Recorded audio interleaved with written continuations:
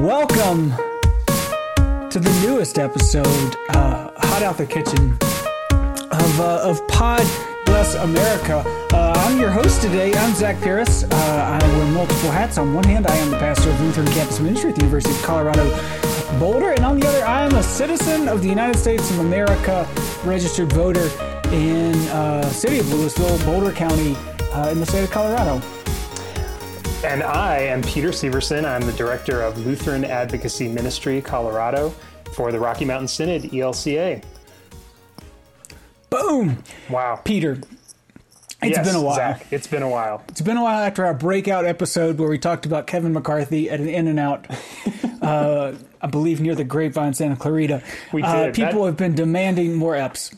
That In-N-Out has since closed, I think, which is really too They're bad. building In-N-Outs in Colorado. We didn't even need a ballot initiative to make it happen. Wow. But they are all kind of far away from my house. Aurora is as close as or Lone Tree. I don't know. Wow.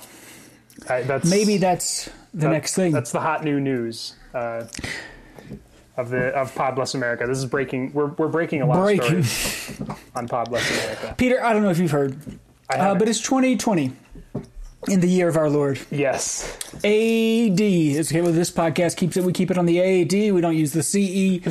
Anno Domino. Is that how it works? That sounds correct. I think that's an Italian pizza chain. That's right. But that is also what we use to denote years. And it is 2020 has been super chill. Nice round number. Everybody's projects about visioning for the future and strategic planning that were entitled Project 2020 have all gone just as smoothly as the name implied they might be. Yes.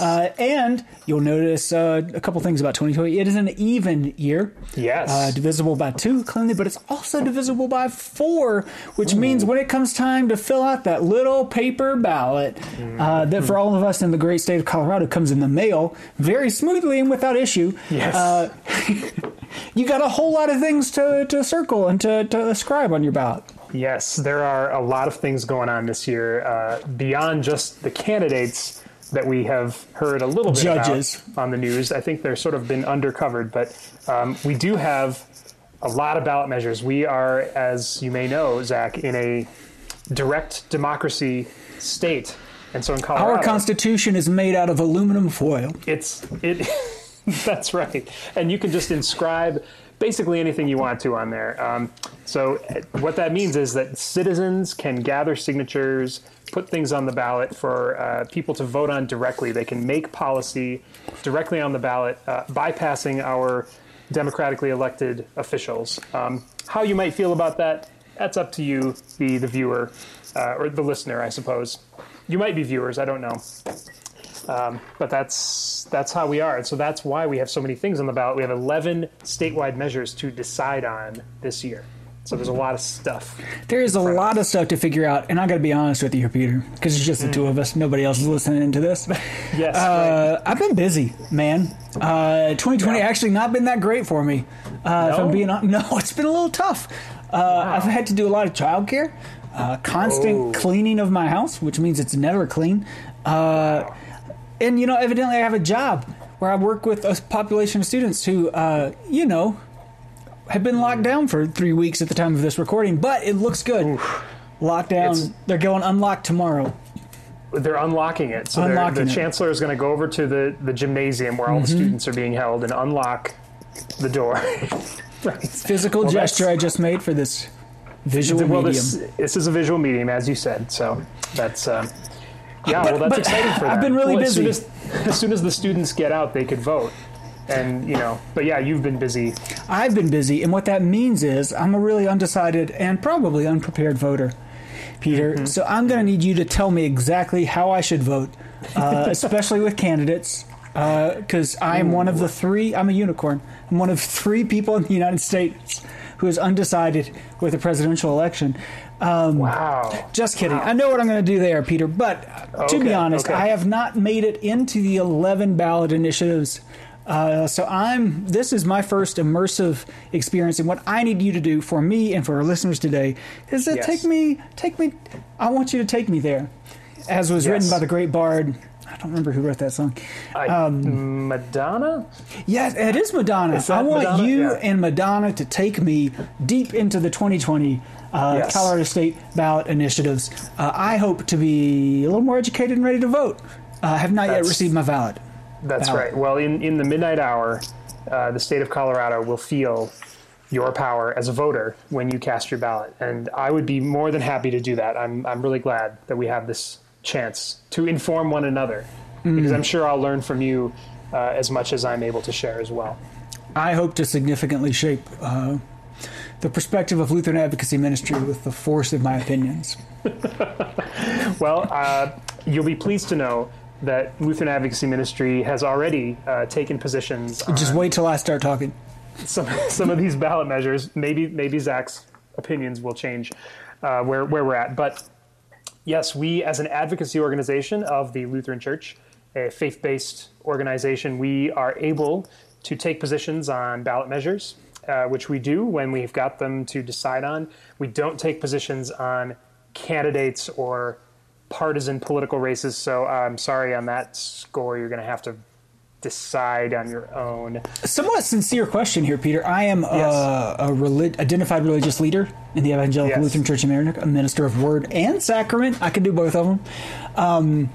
And there are some limits around, the political participation that religious organizations can do to maintain their tax-exempt status.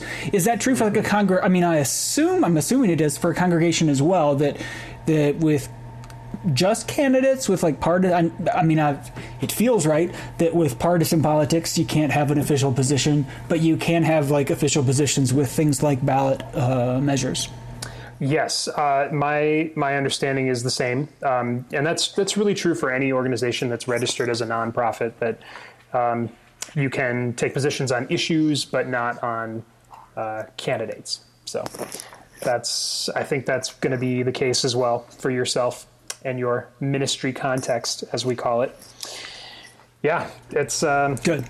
It's really good. Yeah, so that gives us a lot of latitude. So thankfully, as I said, we are able to advocate on some of these issues. I think what I'm going to suggest, Zach, you being this unicorn, undecided voter, just a babe in the woods, that perhaps we'll go through. That's what everybody says about me. That's the title of your forthcoming autobiography. Yeah, so there's going to be 11 things, and I think what I'm going to do is just lead us through the 6 of these 11 that we have a yes or no position on, and then we can go to the other ones that we don't have a position on, but we still might have something to say about it, something that might guide your thinking. If that Excellent. Makes sense. So yeah, maybe just to start, it might be helpful to know you as the voter. All the viewers out there, we have a couple different types of things on the ballot. You'll see things that are called amendments and things that are called propositions. This year we have 4 amendments on the ballot, and then we have 7 propositions. Do you know the difference, Zach, between an amendment and a proposition? I assume that the amendment actually amends our state constitution and changes the language of the constitution, whereas a proposition is more of that kind of direct democracy where we give the legislators a break and allow them not to make difficult decisions, and we make them for them. Yes, that's very well said. Thank you. That is correct. Amendments are amendments to our state constitution. Propositions change what are called the Colorado Revised Statutes, the CRS. Yes, everyone loves the CRS. They can be found in like 35 bound volumes down at the Capitol if you want to look at the actual. You can also find them on the text. 5th floor of Denver Public Library, where my wife worked for a number of years. Wow. Well, there you go. So she ought to be a CRS expert. Having access. Her license plate begins with CRS, and that is how she remembers it.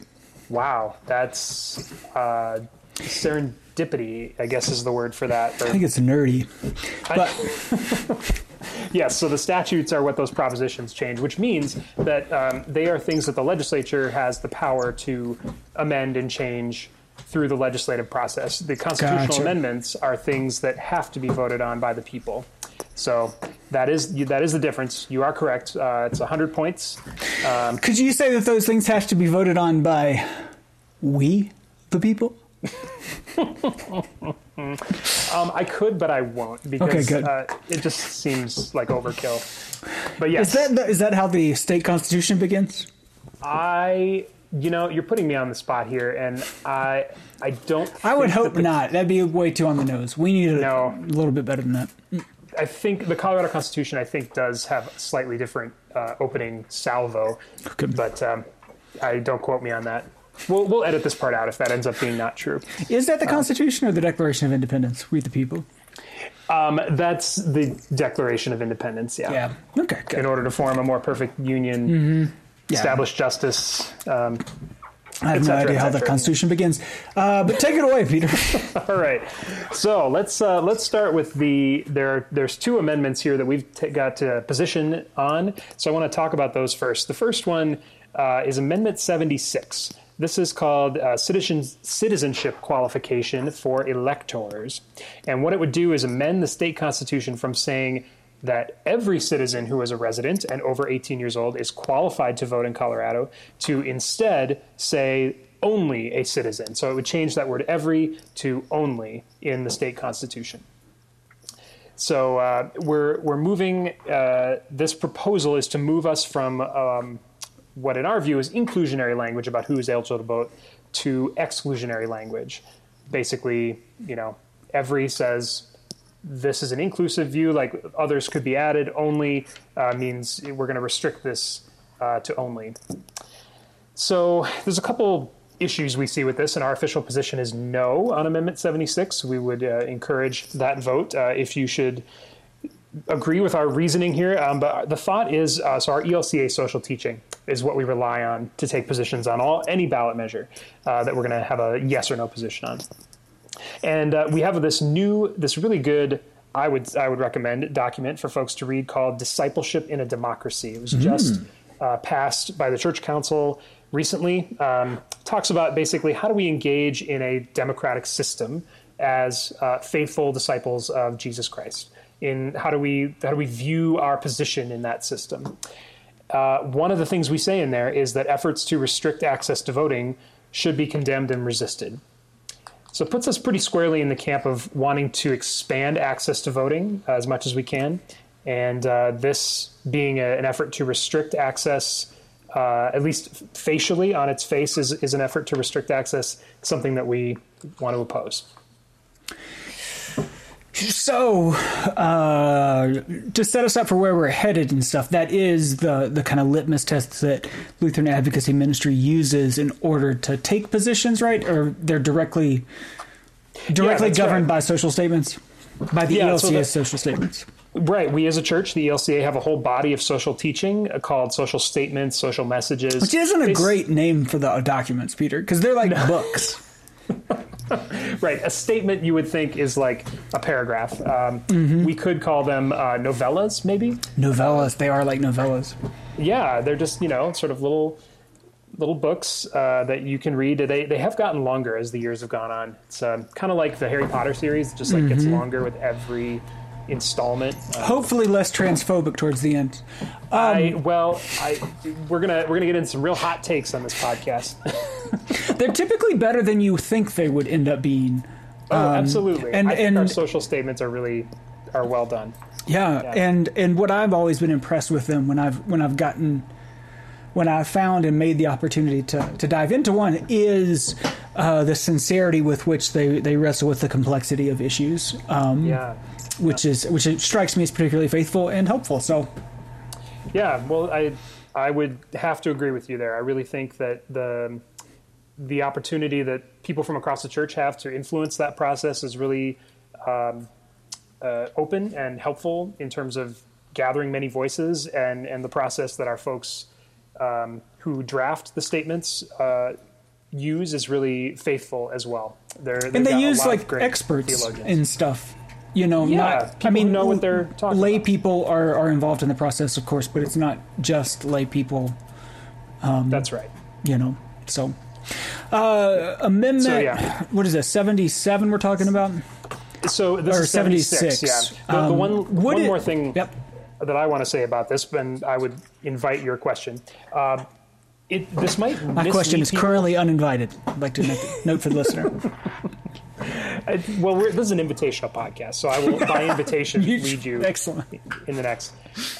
76 might lead you to think that people who are not citizens can vote in Colorado elections right now, and that is not the case. One of the reasons we also oppose this is we think that it generates some unfounded suspicion towards neighbors here in Colorado who may not be documented. Suspicion towards people thinking that they're voting in elections when they're not supposed to. Well, they're not able to right now. So that's worth knowing. And it's also worth knowing that this is being funded by an out-of-state 501c4 based in Florida. A guy, basically one rich guy who is trying to do this in as many states as he possibly can. He's gotten it accomplished in at least one state so far, and this is on the ballot in, I think, Florida and Alabama, as well as Colorado this year. He's trying to do that across the country. So just worth knowing that. I was going to ask, because it's a fairly expensive endeavor to get something on the ballot and to have an issue that as I read it would have no effect on, I mean, people, it's not going to change like the reality of, I mean, well, the one thing this would actually do is that 17-year-olds who can currently vote in certain like school board elections because they'll be 18 by the general election would actually be excluded from voting, because if you change it to say only people over 18, 18 or over can vote, basically that eliminates their participation. Gotcha. So there is one actual effect, but beyond that, no, there's no actual practical. It seems really expensive to make a semantical change in the Constitution. It is, and I think there's ample evidence to suppose that this is on the ballot in order to drive voter turnout based on that fear that some of our neighbors are voting when they shouldn't be. And again, that's not the case. So, and that's, I think that's worth lifting up, that in a state like Colorado, whose constitution is particularly malleable and can be easily changed, it invites a lot of out-of-state investment because you get to play with our constitution because it's relatively easy to change. That's true. Well, it's relatively is the operative word there. Again, as you mentioned, it requires a lot of money. So if you have a ton of money to throw around, then sure, it seems relatively accessible. And I've heard it said that states are laboratories of democracy. So, only the richest scientists may tinker in this laboratory. Peter, I have an update. Yes. Fact-checking the podcast while we go, I would like to say, number one rule for this podcast, never doubt ourselves, Peter. We are always right. We're always right. The preamble to the Constitution does begin, we the people, in order to form a more perfect union. So congratulations to us for getting it right ourselves the first time around. Then we doubted ourselves and said it was Declaration of Independence. No. It is not. And then I can give you the preamble right now, Peter, to the Constitution of the state of Colorado, which is, I'm excited about. I don't know if I like it yet. I've just briefly read it. We, you ready? We, the people of Colorado, with profound reverence for the supreme ruler of the universe, in order to form a more independent and perfect government, establish justice, ensure tranquility, provide for the common defense, promote the general welfare, and secure the blessings of liberty to ourselves and our posterity, do ordain and establish this Constitution for the state of Colorado. Wow. Reverence for the supreme ruler of the universe. All we're trying to do here is ensure tranquility. Peter, how are we doing? We basically have done it, right? Well, yes and no. Yes, we have attempted to ensure tranquility. No, we have not ensured it. But it's a stated aim. And I appreciate you reading that, because I don't know that I've heard those exact words. Yeah. So supreme ruler of the universe, just as a reference point for all this. An independent government. All right, moving along, Peter. Let's move on to Amendment B. Amendment B, the reason that, by the way, that this has a letter instead of a number is that this was referred by the legislature. Our elected officials referred this to the ballot, and anytime that happens, the proposition or amendment gets a letter instead of a number. So Amendment B came from the legislature, and it is to repeal the Gallagher Amendment, the 1982 constitutional amendment passed in the state of Colorado to fix the ratio of revenue from residential and commercial property taxes. That sounds a little esoteric. And so I want to clarify, there are folks who maybe have heard this word Gallagher. It was named for its sponsors, former state senator Dennis Gallagher. God, that guy hated watermelons. He did not care for watermelons, and I don't know if he has softened with age on the watermelon question or not, but watermelon sugar. But certainly when it came to property taxes, he had some specific opinions. So the goal of the Gallagher Amendment was to prevent an excessive basically imbalance between residential and commercial property tax revenue. So the idea being that homeowners would not be paying like a disproportionate share, basically, over commercial.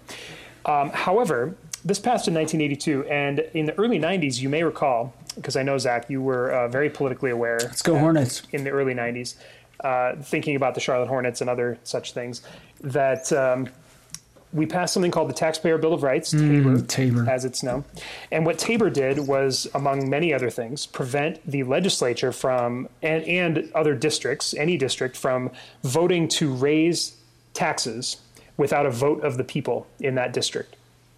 So what that meant was, because the Gallagher Amendment automatically balances that ratio, the more that homes become valuable in Colorado, and I don't know if you remember these last decade here, but homes have become pretty valuable. I am Colorado. Landed gentry. You are effectively, you're the 1% in terms of your ownership of a pied-à-terre up there.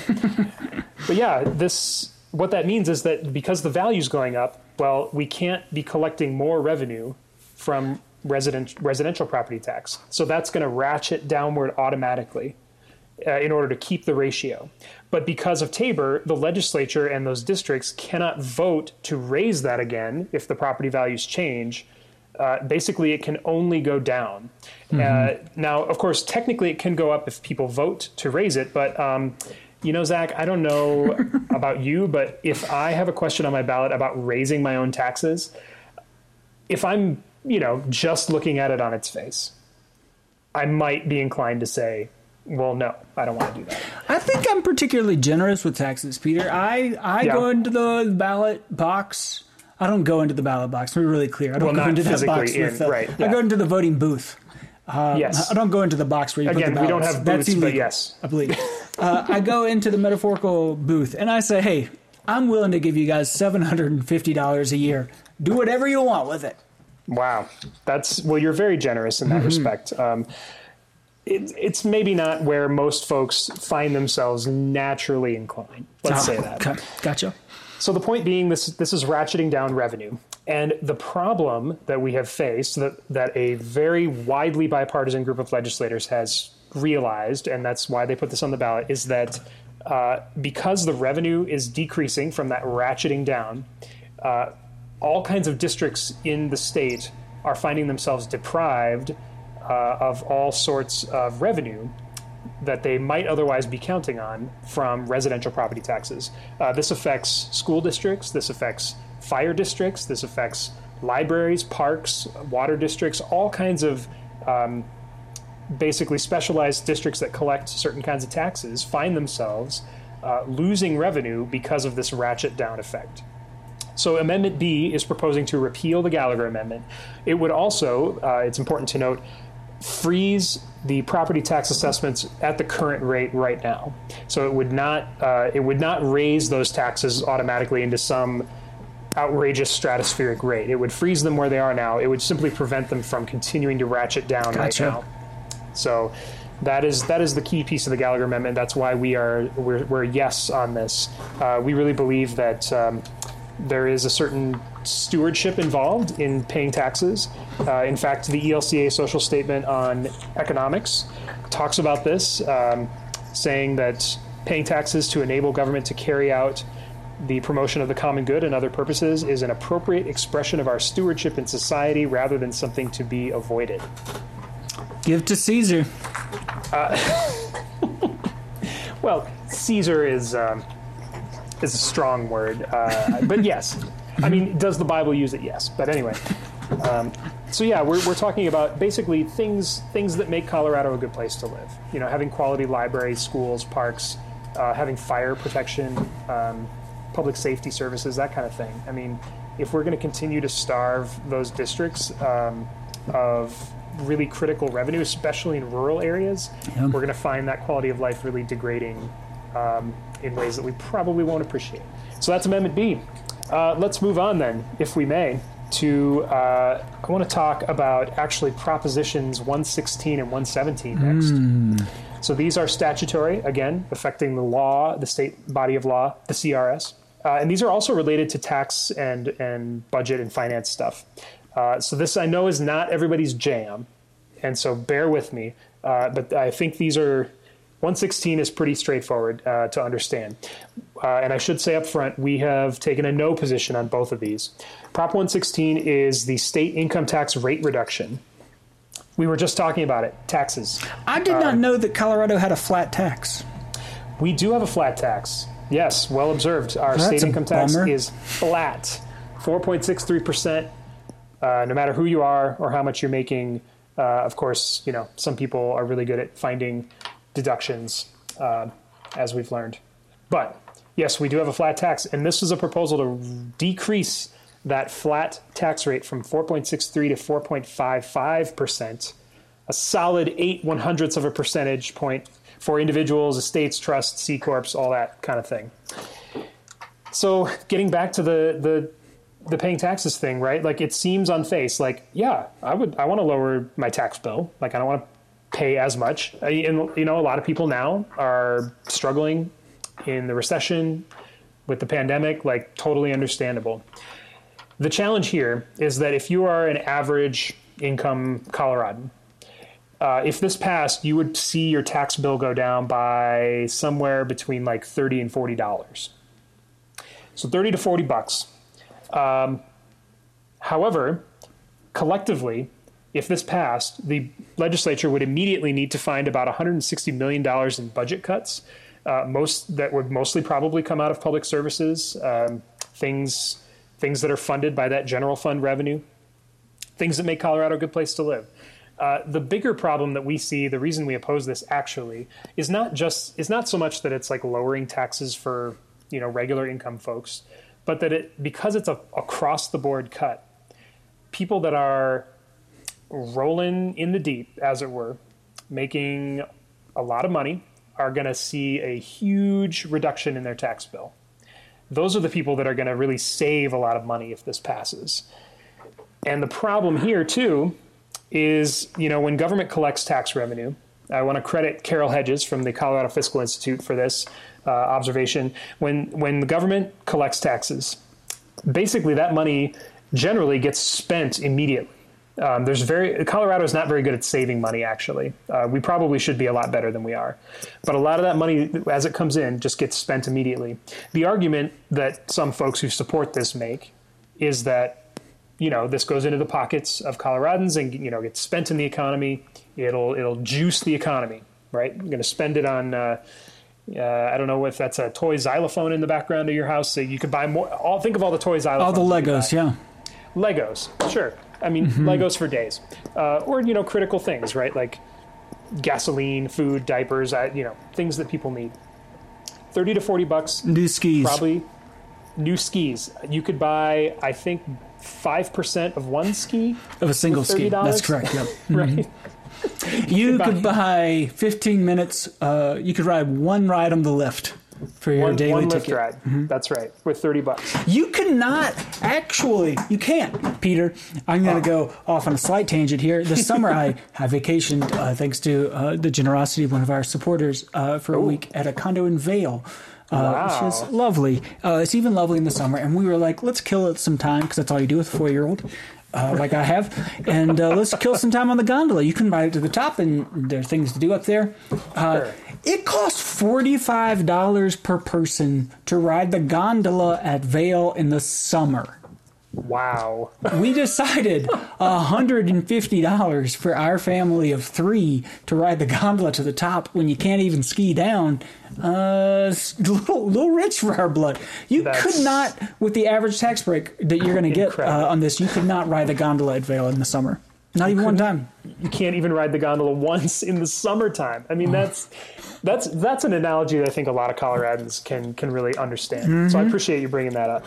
Yeah. So the issue here then is that if the idea is that we want that money to go out into the economy to be spent on needed goods and services, if we cut taxes across the board and give huge tax breaks to the wealthiest among us, the studies that we have show, and this, again, I refer to the Colorado Fiscal Institute, they do great work on this stuff, shows that the rich among us generally are going to just save that money. They're not going to spend it.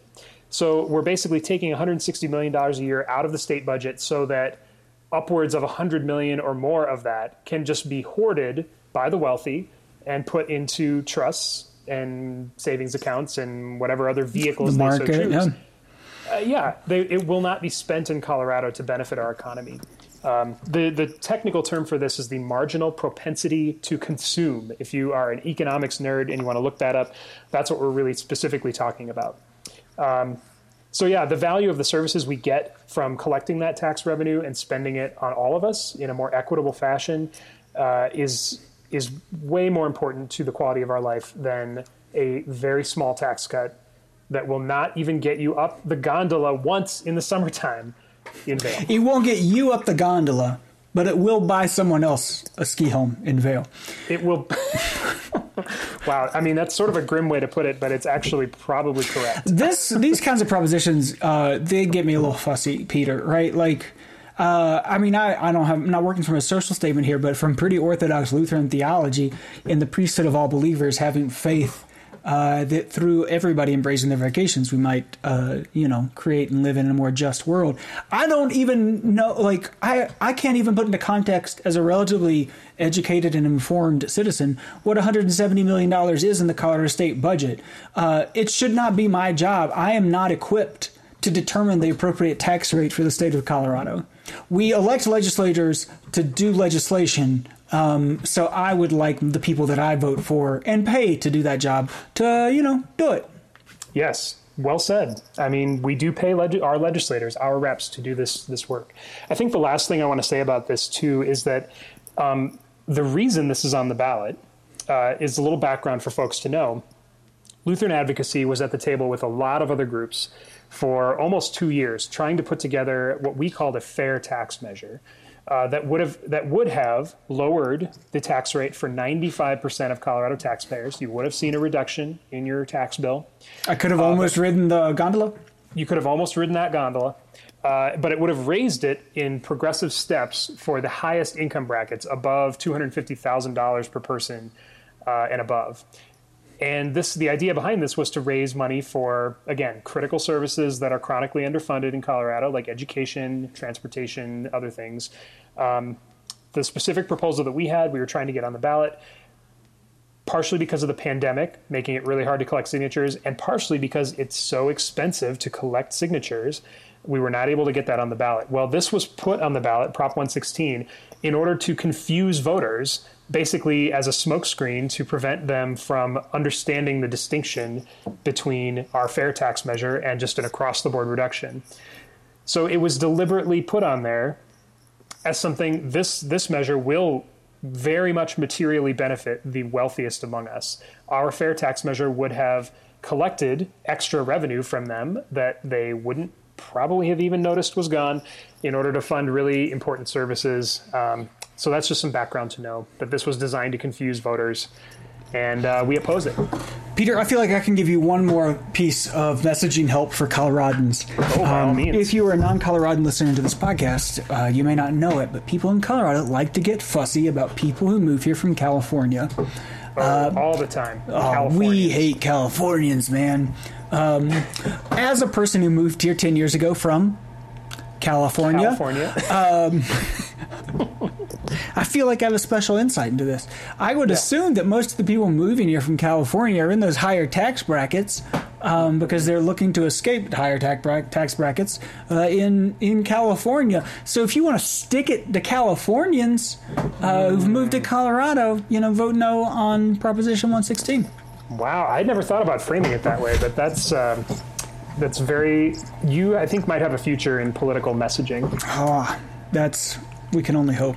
You don't look very hopeful about that career future, but that's probably just for the best. Oh, Peter, we are going to be knockoff Pod Save America. I mean, we already are trying to be knockoff Pod. We already are Save knocking off the name, yeah. America people, but we'll keep it rolling. This is great.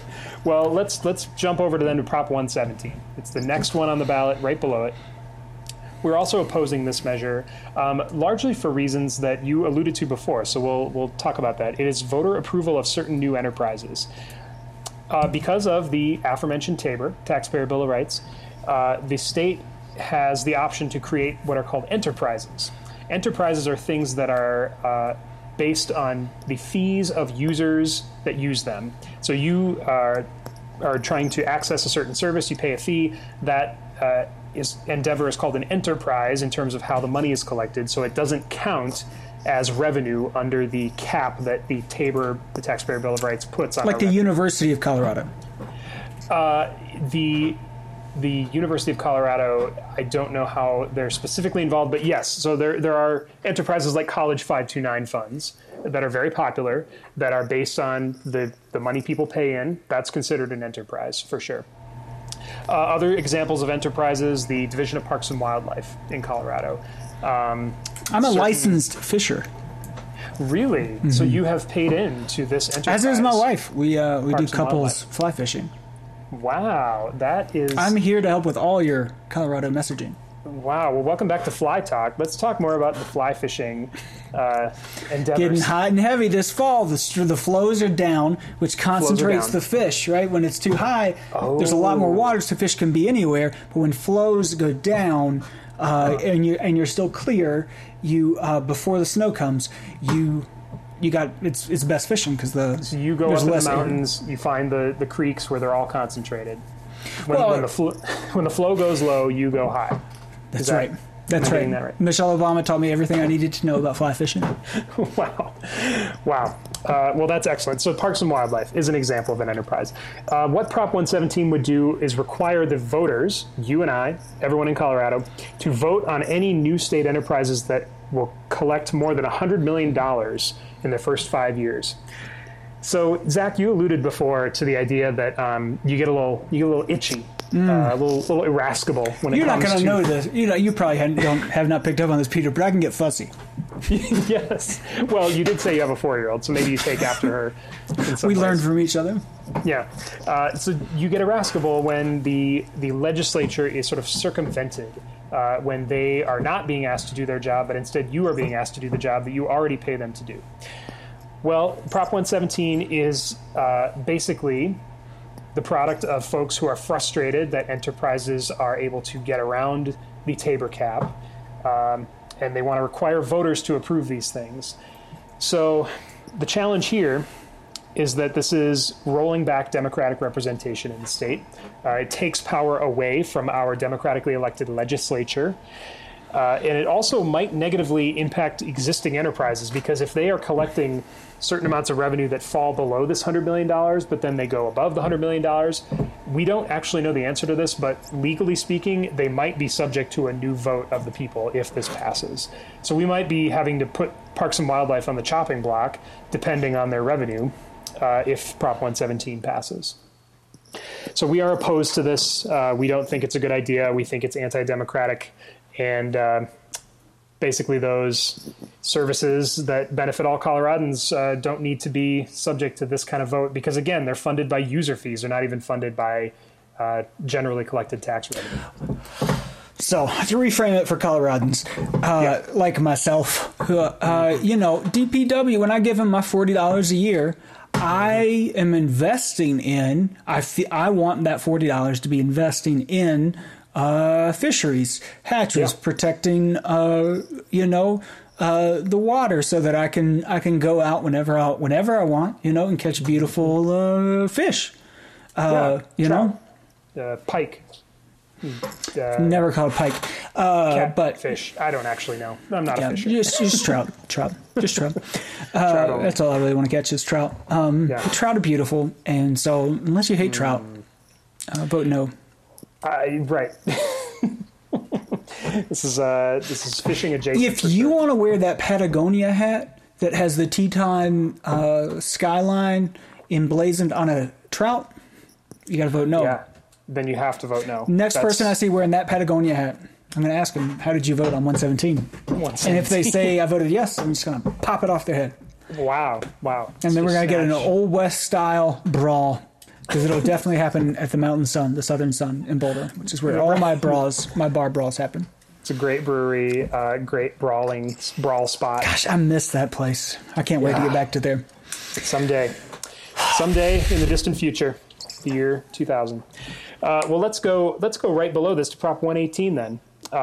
Paid Family Medical Leave Insurance Program. We are a yes on Prop 118. We are supporting Prop 118. This would create a paid family and medical leave insurance program using payroll taxes to provide up to 12 weeks of paid leave beginning in 2023. This is something the legislature has tried to do for years, and they have not been able to come to an agreement. There was a bill that was going to be introduced in the legislature this year, right around the time the pandemic really took hold. And so once they shut down and they came back, they were not able to do that. But this is putting it before the voters. We're really excited to support paid leave. We really think this is an opportunity for us to collectively invest in one another. It also is just a way to affirm that, like, getting sick and giving birth and caring for a really ill family member, a child, a parent, or whomever, a spouse, this is something that affects everyone. If you can get through life without having to be seriously sick yourself, to take time off for pregnancy, childbirth, to care for a seriously ill person, congratulations. Like, you're very fortunate. For most people, that is not going to be the case. And so this recognizes that paid leave is really critical in those times in life. It's the kind of thing that is really incredibly helpful once you have access to it and you discover the value of having your livelihood protected, having some income repayment available to you, and not having to think about that in moments when you're trying to, care for a dying parent or care for your seriously ill child or experience the joy of, bringing a new child into the world, that kind of stuff. If I could give you, Peter, just a brief testimonial. Oh, by all means. Testimonial.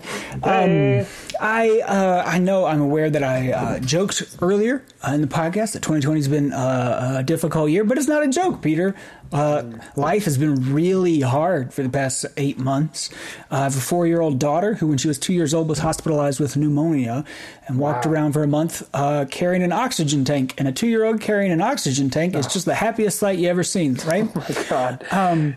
As I've also mentioned earlier, I am landed gentry, which is almost kind of true. It really means that I'm paying a whole lot of money every month to live in a wonderful place. And the reality is that over the past 6 to 8 months, there's nothing that my family has been able to do. My wife and I both had to continue working without childcare, and that sucks, and it hasn't gone well.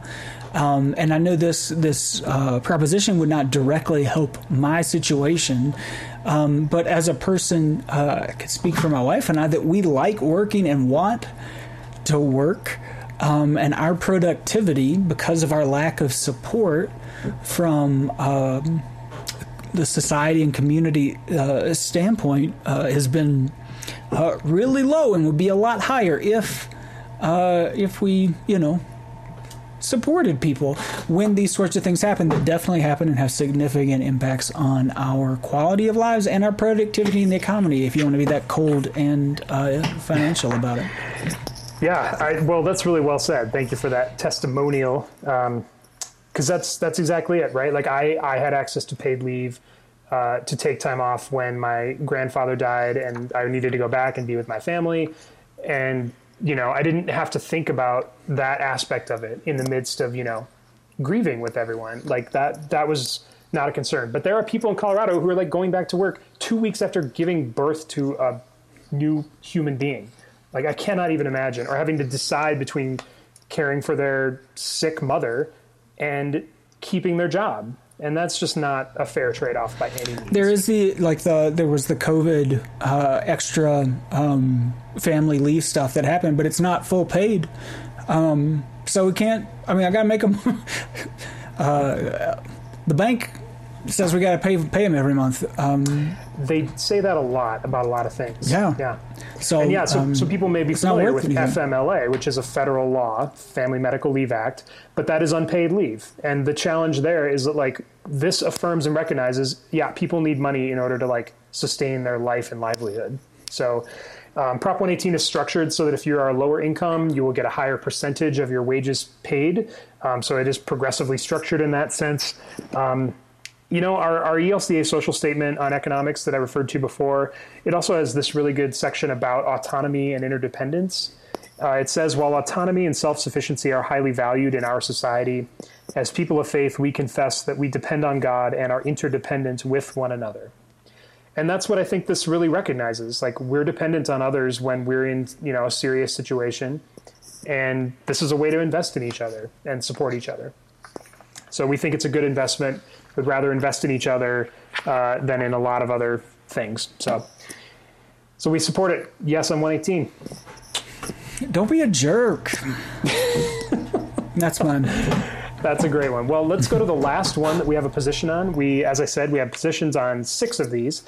We have one more to talk about that we are supporting. And then we can just do some quick hits at the end with the last 5, just so that we know the full extent of what's on the ballot. So we got Prop 113. That's the last one I want to talk about that we have taken a position on, and that position is yes. This is a veto referendum. Are you familiar with veto referenda, Zach? No. We don't get a lot of these. Yeah. This is kind of rare. What it is a referendum on legislation that the legislature already passed. Basically, you can go out and collect enough signatures if you want on any bill the legislature passes and try to get it on the ballot for the people to vote on. To basically veto that piece of legislation or affirm it. So that is what has happened here. A large group of people with a lot of funding came together to try to undo Senate Bill 19-042, which was passed last year. And what that bill would do is join Colorado to the National Popular Vote Compact, which would assign Colorado's presidential electors in the Electoral College to the winner of the National Popular Vote for president. So a yes vote on 113 is to affirm the legislation, to adopt it. A no vote is to say no on it. So we are a yes on this. Zach, are you familiar with the Electoral College and its impact on American life? I applied, but my SATs were not good enough to get in. Their football team's terrible, though. I think they lost to Hofstra last week. They're always playing Quinnipiac. Now, we should be clear. The Electoral College and Quinnipiac should not be playing college football in a pandemic. I think that's my position anyway. Currently, Peter, the Pac-12 is scheduled to play football, but football players at the University of Colorado are not legally allowed to leave their apartments at the moment. Wow. So they could be playing could they do like Madden 2020 or something in lieu of the actual game? I'm for. They used to make a college football game, but then there were some issues, evidently, about them not paying players for their name, image, and likeness. Interesting that you would not pay them for their name, image, and likeness while you're making money off of them. What? So I'm sorry, that's a whole other thing. Yeah. So the next week College, on God Bless America. We could have a whole issue. I'm really well educated on that issue, Peter. We could go deep. Oh, you're in the zeitgeist of the college life. It's like you could talk about it. So anyway, the Electoral College, popular vote. As you know, the national popular vote does not determine who the president is. The Electoral College does. The winner of the Electoral College in 2 of the last 5 presidential elections has not matched the national popular vote. This has created some problems, and the problems are not necessarily in. The problems are not necessarily in the partisan results, like specific to the party, right? Like I want to sort of stay away from that piece. What I want to observe is that when the national popular vote does not result in the winner of the actual election for president, the lawful winner, People's faith in the democratic process and system is pretty severely degraded. I vote for president, and the national result is, 65 million votes to X candidate, 62 million votes to Y candidate. It can be frustrating when the person who gets the most votes doesn't win the election. That doesn't really seem to make sense in a democratic system. The Electoral College has a lot of history to it, and for folks that are listening, there's a lot you can read about this.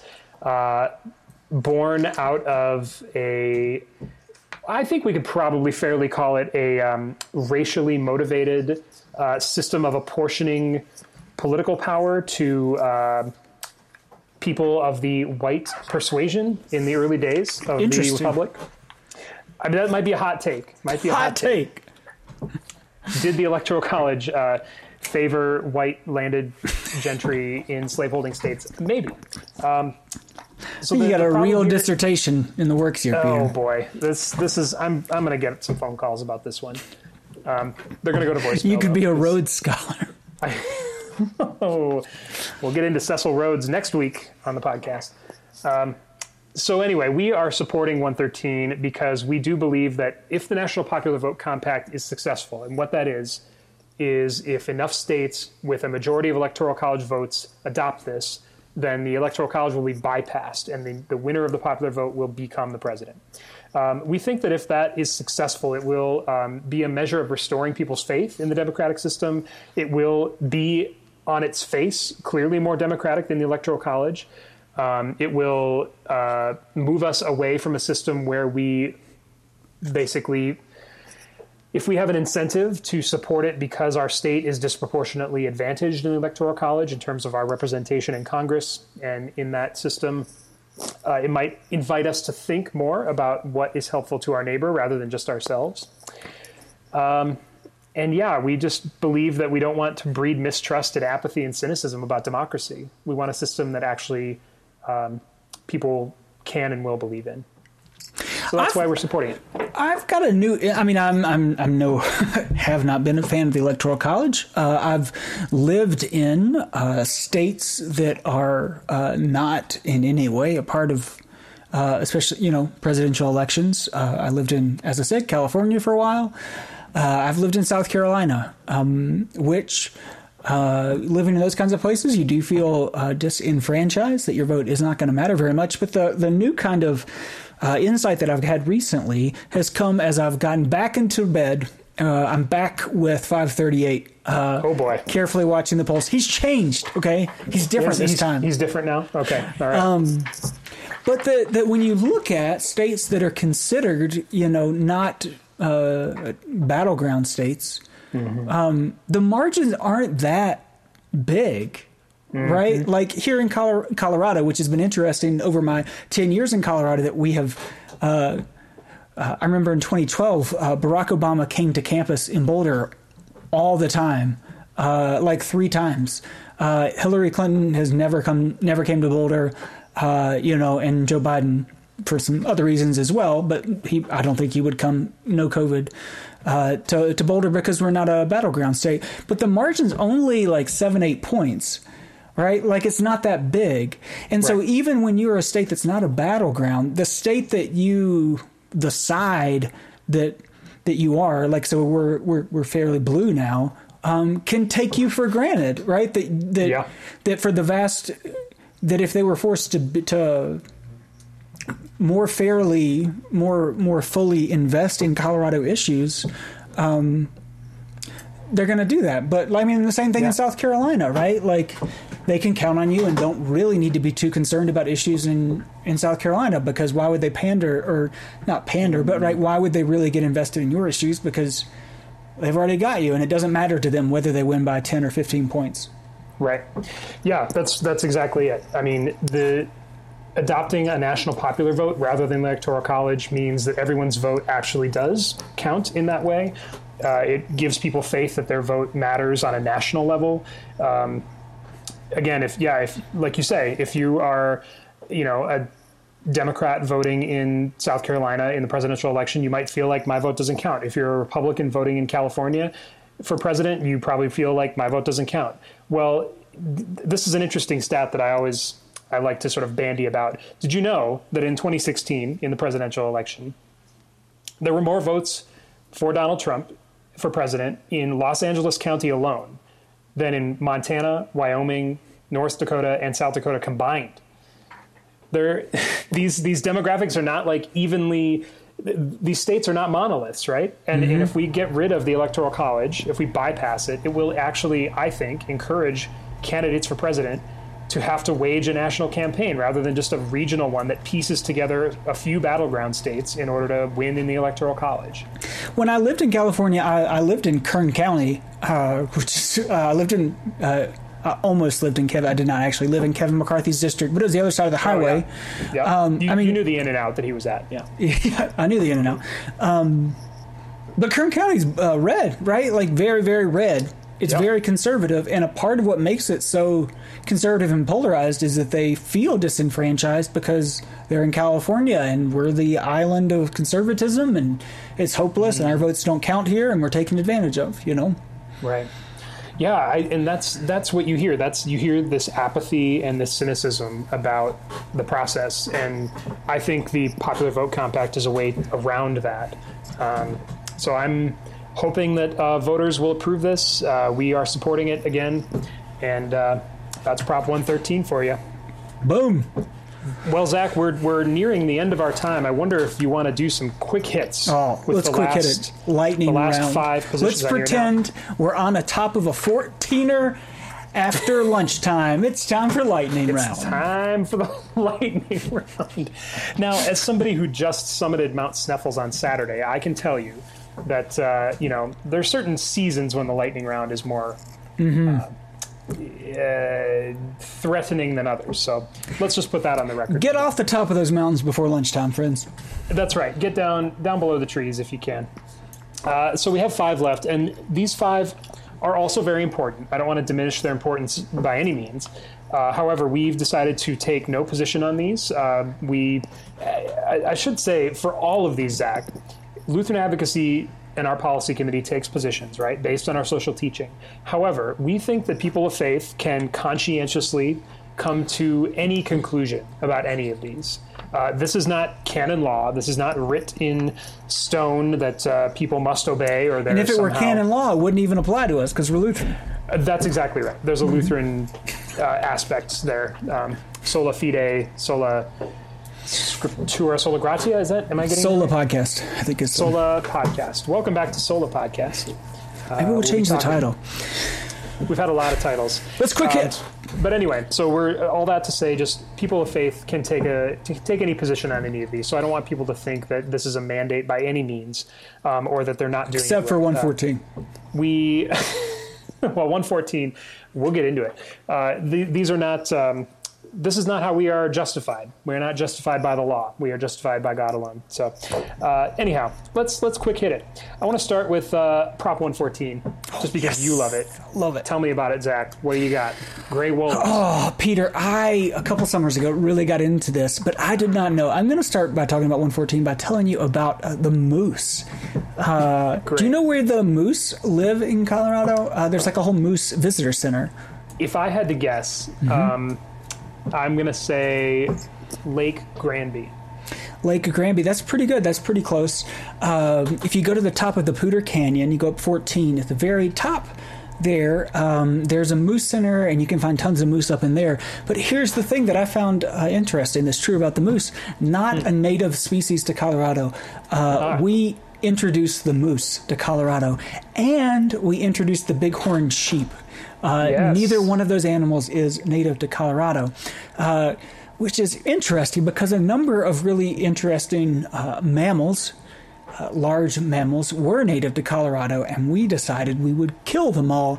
My personal favorite, the one on which I'm most excited about, is the grizzly. There used to be a distinct species of grizzly, the Colorado grizzly, and that's a fabulous story. And we killed them all. And we killed the last one in 1952 until the next one the last one actually showed up 20 years later.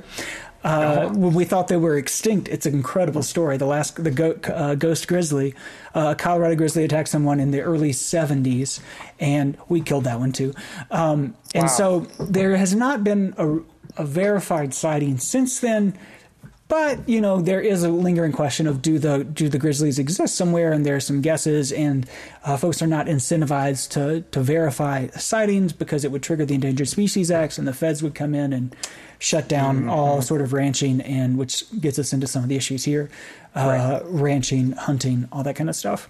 The gray wolf is similar to that in that they used to live in Colorado, and we killed them all. And so 114 is a proposition, not an amendment, to reintroduce gray wolf populations in a managed way back to the state. And probably mannered way, politely. Mannered, We would do it politely. Excuse me, Mr. Wolf, right this way.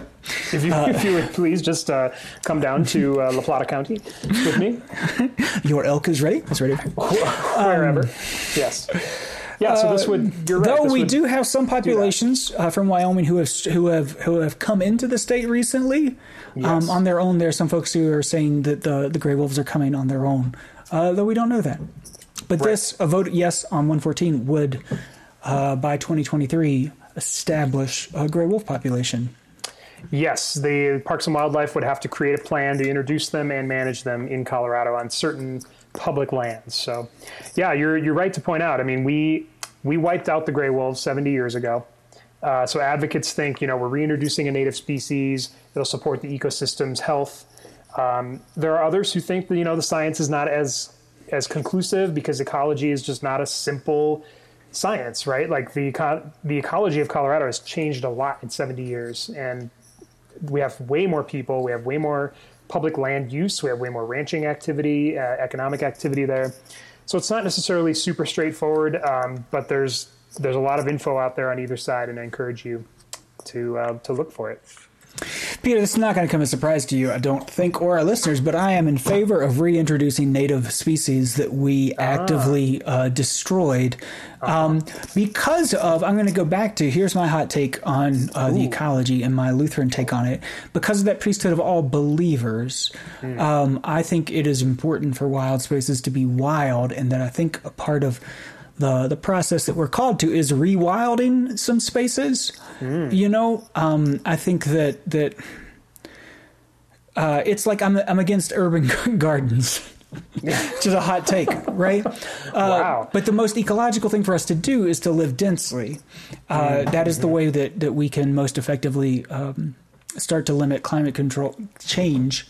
It's a hot take in a pandemic. Let's pack us in as densely as possible. But yes, I hear what you're saying. There's efficiencies that we gain by living closely together, and it lets us have more space to let the wild be the wild. Yeah. And just because I can do everything doesn't mean I should do everything. So I need to let farmers be farmers, and I can be an apartment dweller.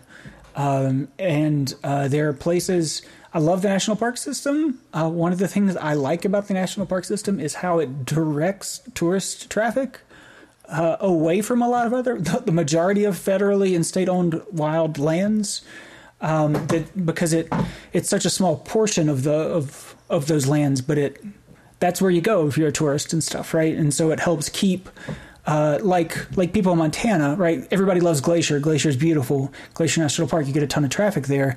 But the real wild place, right, is like the Bob Marshall Wilderness, in part because it doesn't get that traffic because everybody goes to Glacier.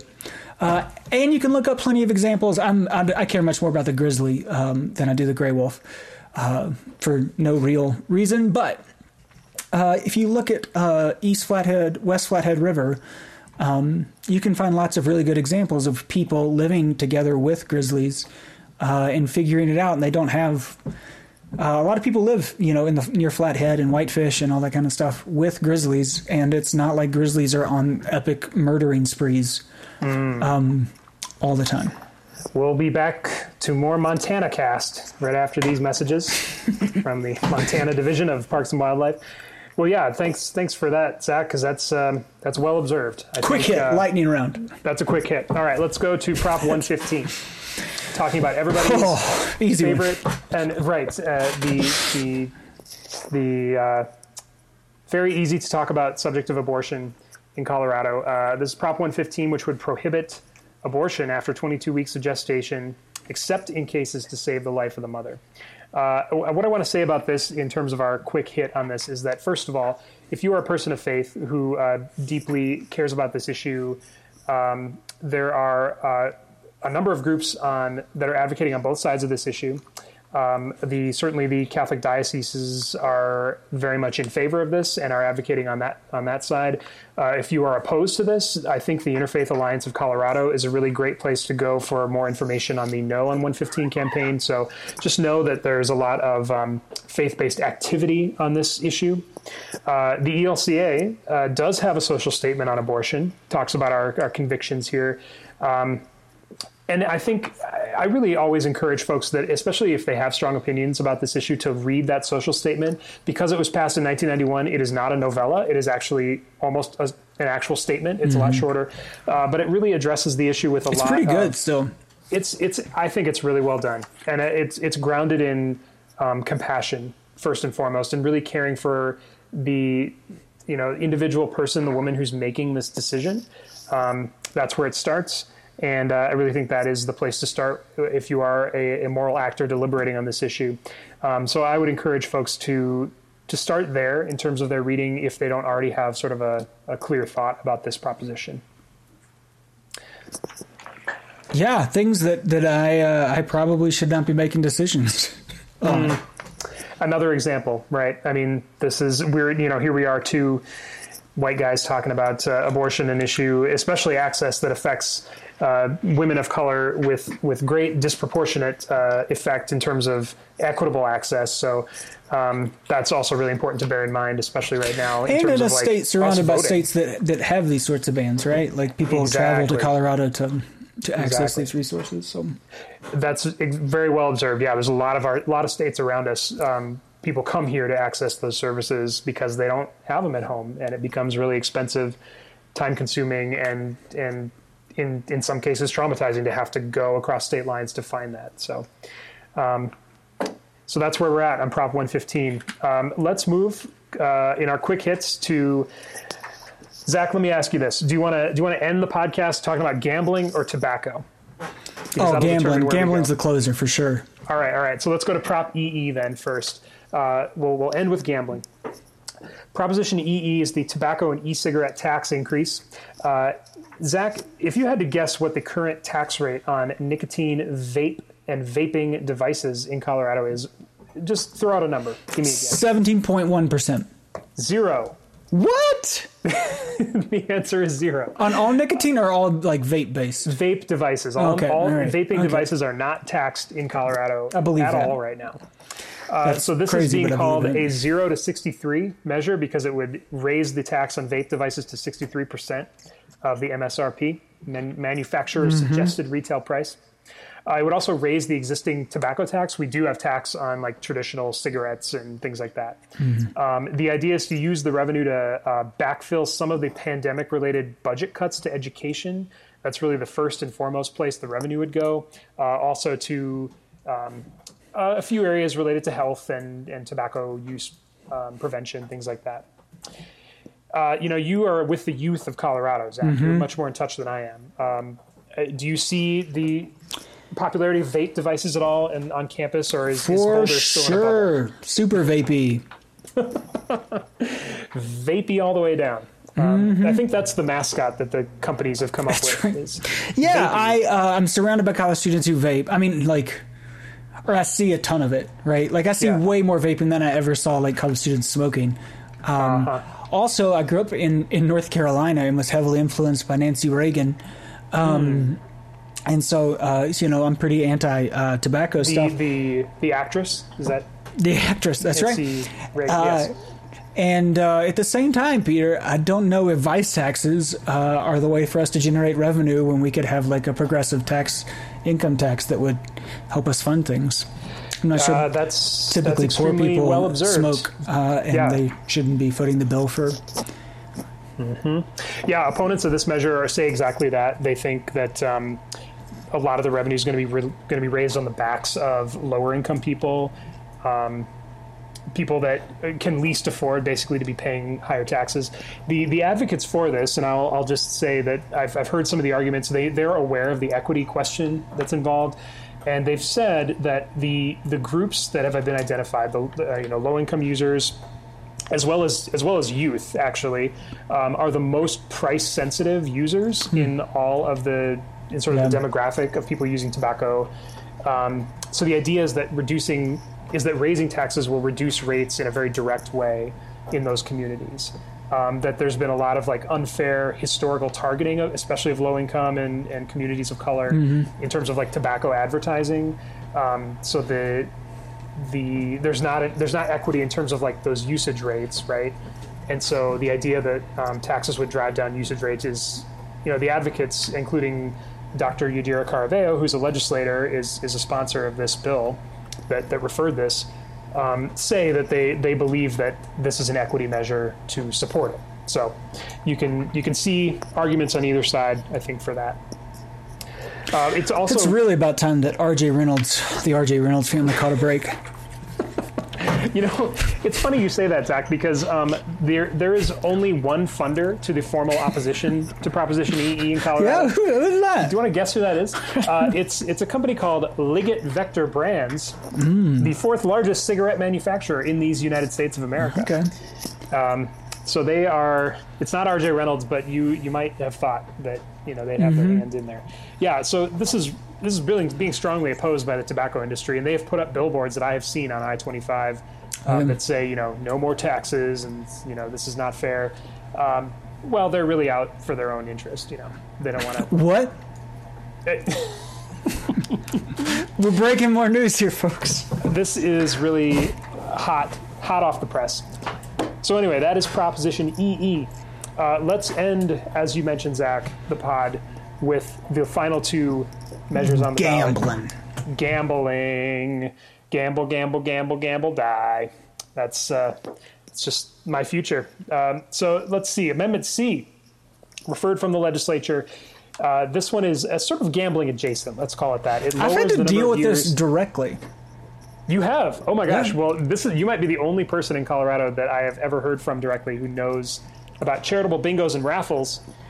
This would lower the number of years a nonprofit has to exist before getting a charitable gaming license.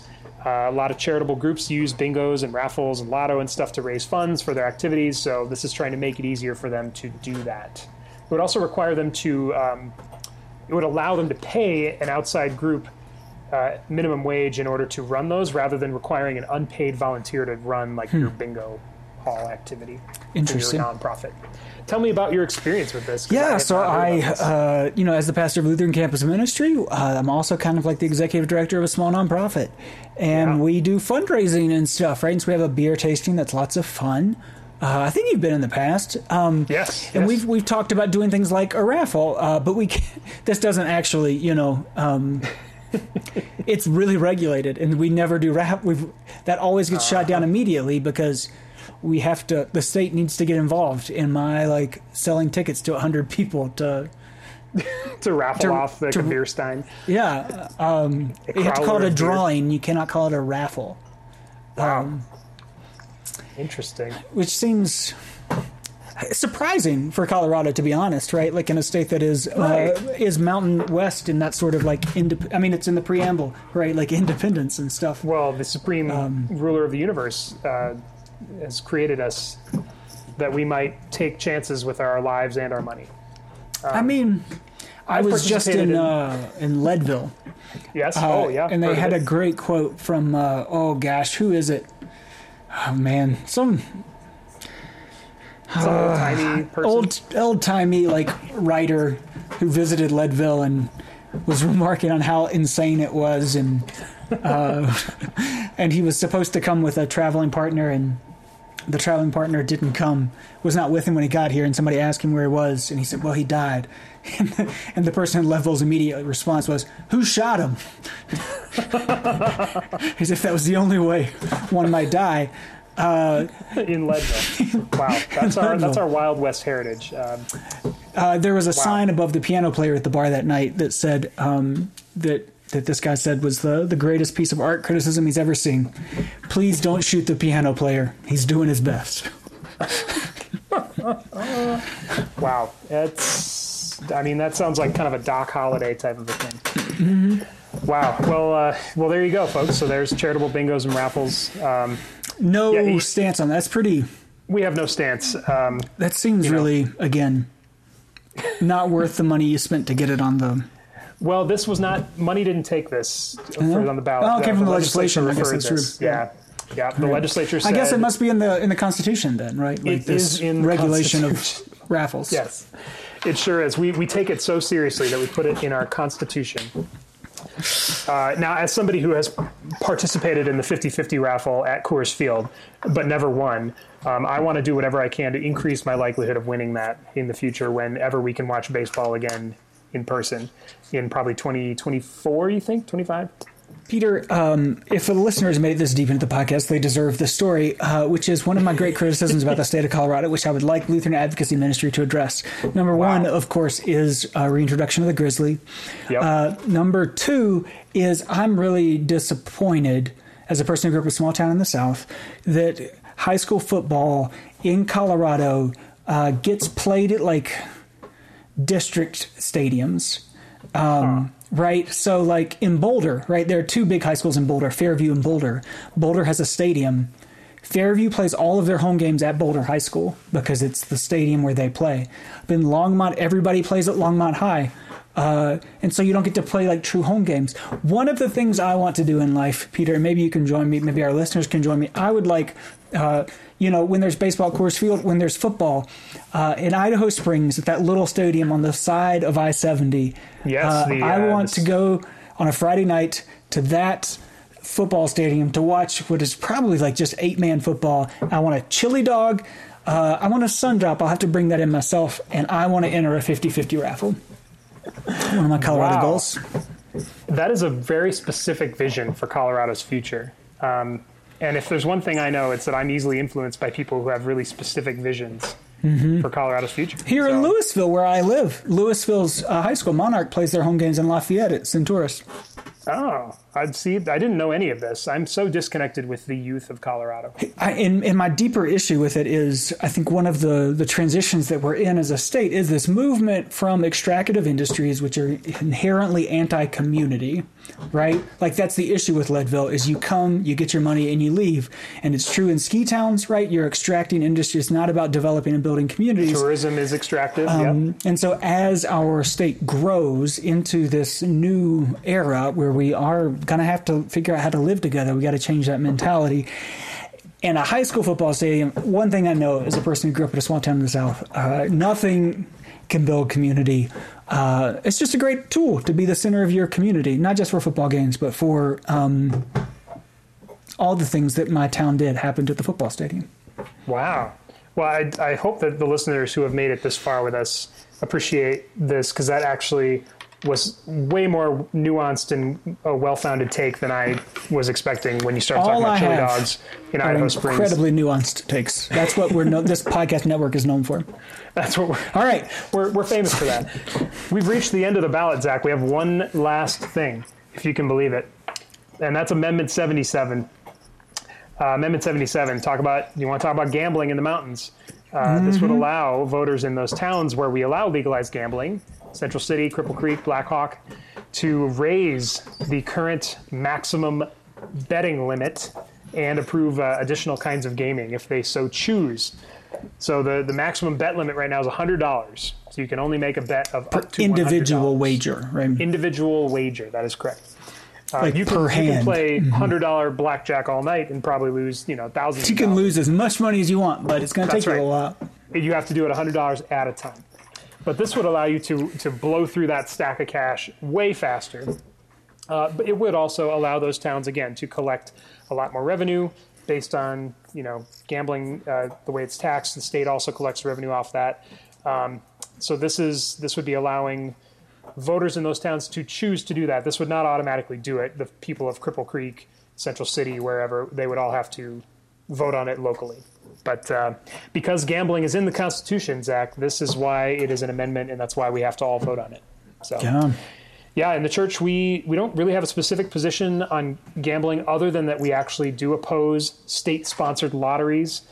We think that services should be funded by equitably collected tax revenue rather than, regressive taxes like lotteries.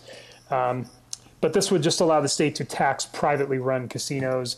So it is a little bit different. You have to weigh kind of the drawbacks of increasing a vice like gambling against the positive effects of, what that revenue is going to be used for. And in this case, it would primarily be directed actually at community college student retention and completion rate improvement.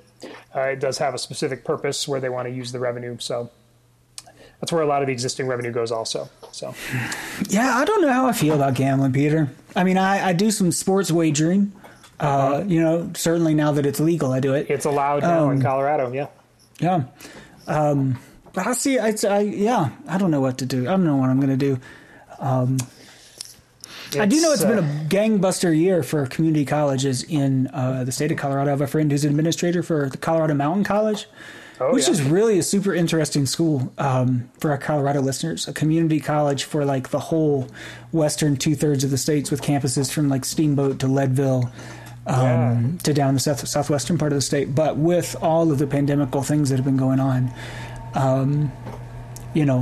even though I work at the flagship institution of the state, the 4-year AAU member university, such good, important work happens at our community colleges, so. Yeah, that's what we got to weigh as voters. I mean, that's all we're doing with this whole ballot. We're just weighing.